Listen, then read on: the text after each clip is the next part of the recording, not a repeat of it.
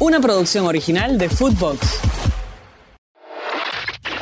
FUTVOX Today Sur, el podcast con las noticias de fútbol que tenés que saber. La resurrección.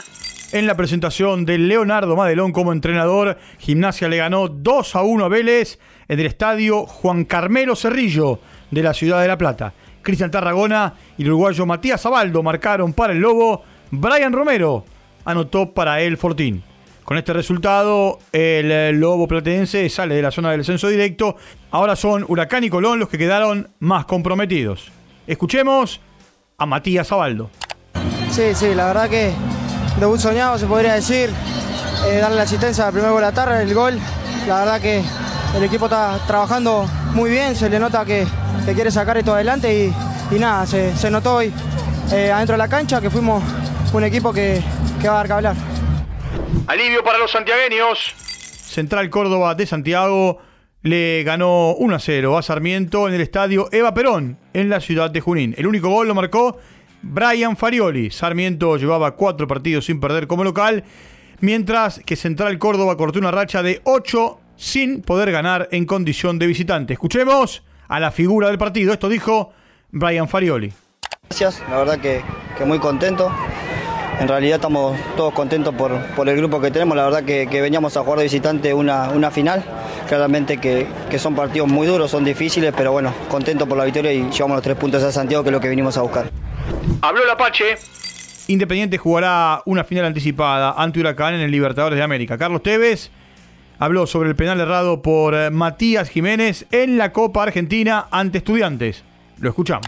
Con Mati hablé puntualmente porque es el jugador que más me perdió pelota en la cancha, entonces hablo un poco de eso. Después solo creo que se dio cuenta que estuvo mal lo que hizo, y uno como líder trata de que aprenda y que no vuelva a suceder, nada más, pero no más que eso, porque... Siguen los festejos. Antes de volver a Europa, los jugadores del seleccionado argentino hablaron con la prensa en el Aeropuerto Internacional Ministro Pistalini. Argentina ganó los 2 primeros partidos de la eliminatoria camino al Mundial 2026. Escuchemos a Leandro Paredes. Bien, lo veo muy bien, más allá de que mucho critican Boca porque bueno, es normal ya ver ese tipo de críticas, pero nosotros como boteros felices que Boca esté en Libertadores. También habló, antes de volver a Francia, Nicolás Tagliafico. Lo escuchamos. Pero la verdad es muy contento por lo que se hizo. Una doble fecha no solo positiva. Yo creo que al arrancar así, desde cero, de esta manera, es fundamental, es clave para lo que viene. Bueno, eso es un poco liderazgo también, de lo que tiene. A pesar de que sabía que no iba a jugar, quiso estar ahí, quiso acompañarnos y eso demuestra lo que es. Presentado.